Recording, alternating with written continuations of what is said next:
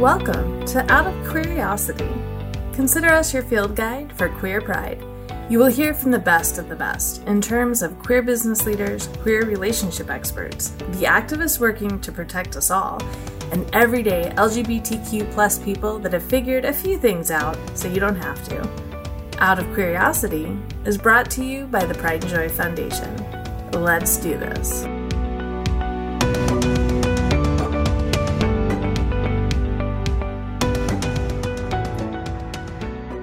Hey family, so excited to let you know a little bit about what happened at Queers in the Country. This was a huge fundraiser for Pride and Joy Foundation that was done with two of our board members, one of whom owns the venue. Megan owns the Stone House on Silver Creek, which is a radically inclusive wedding venue in rural Kentucky. So I just spent 4 days with 50 plus queer people in rural Kentucky, and I learned so much. The first thing I want to tell you about is how our rural queer family feels abandoned by their urban queer family, as well as, the coastal liberals. They told me, "You think we're rednecks, that we're hicks, we don't know any better to leave and protect ourselves from discrimination.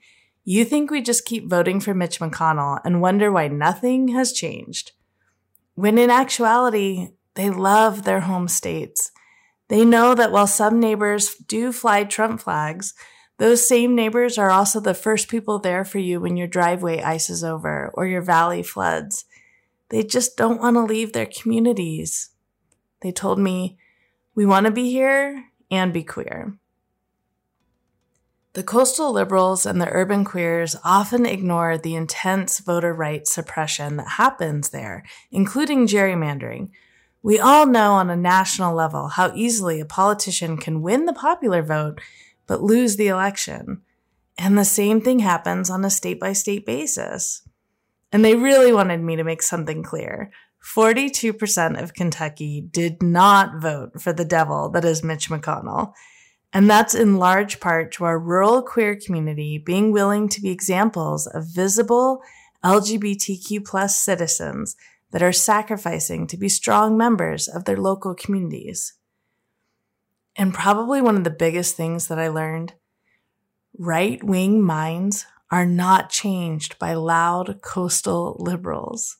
They're changed by the everyday actions of visible, hardworking queer community members in tight-knit ecosystems that depend on each other. Another thing that I learned is that our rural queer family treasures the value and impact of their vote. So many of our rural queer family grew up in small towns that don't accept or value them, and they made plans and left as soon as they could, off to urban areas where they could blend in easily.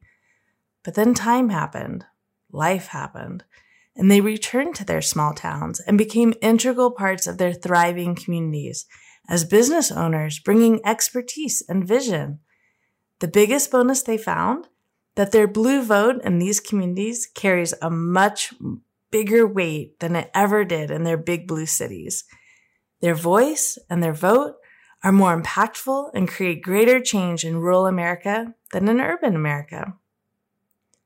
I also learned how queer people are just as safe in small rural areas as they are in large urban areas. In our weekend together, I heard story after story of hate crimes and microaggressions that were actually more plentiful from urban, quote-unquote, woke areas than they were in rural areas.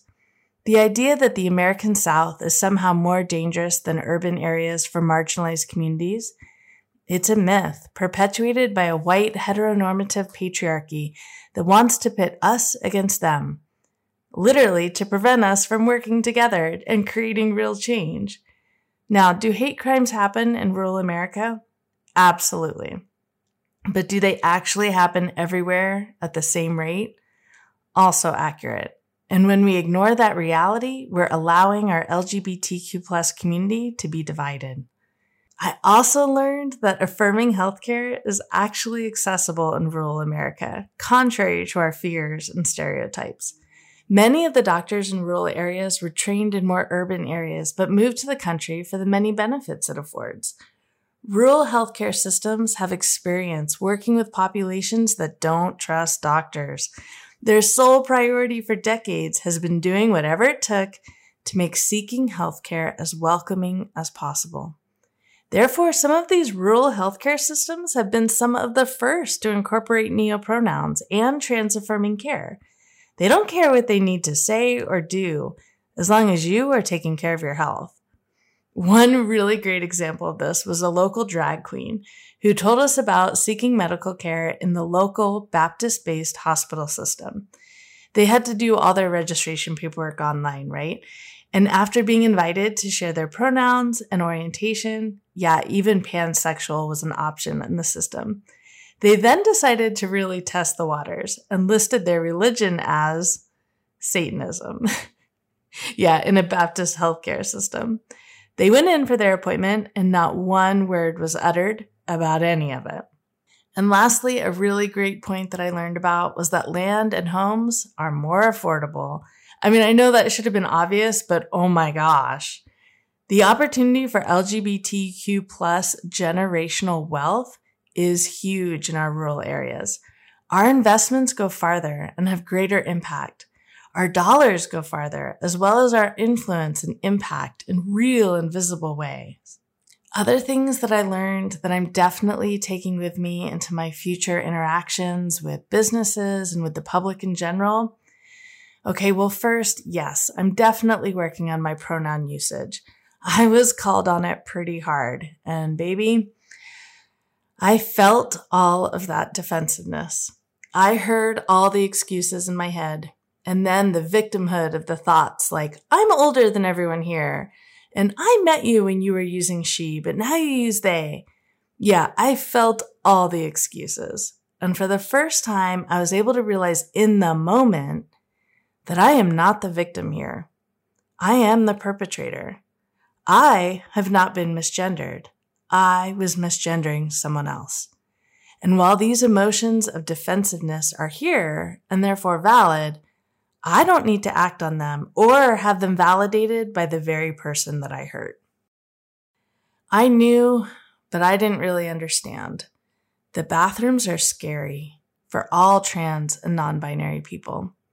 So I'm going to be educating the cis men in my life how to look out for trans men in public bathrooms. It starts with checking the bathroom stall that it's functional because it's typically trans men's only option, and oftentimes it's been left so gross or in crazy disrepair. I'm also going to be educating the cis women in my life how to be prepared to defend gender nonconforming humans in the women's restroom. Every single human deserves to feel safe when they pee, and it's up to us cisgendered people to make that safety happen. I'll be educating business leaders on the importance of making their restrooms safe for all genders. Celebrating gender-neutral and safe bathrooms in the businesses that I work with is something I'm so excited about. I will be celebrating and showing off the businesses that invest in stalls that have no ceiling and floor gaps. Because seriously, gross cisgender people use those gaps to look under and over to, quote, confirm their suspicions. I know. So I'll be celebrating those gender-neutral, safe bathrooms, as well as when they have really secure locks. Again, we all deserve to feel safe when we pee. I'm excited to spread the word to queer people in my area about the businesses that are making these investments, and hopefully encourage more businesses to evolve to increase inclusion and safety. It really was an incredible weekend. We were on a former tobacco plantation in rural Kentucky with more than 50 LGBTQ people all coming together to learn from each other and to learn how we can improve our lives and each other's lives. It was life-changing. I'm so grateful I got to be a part of it, and I hope that the next time it happens, you're able to join us as well. Thanks so much for being here, fam. Be good to yourselves. I appreciate you.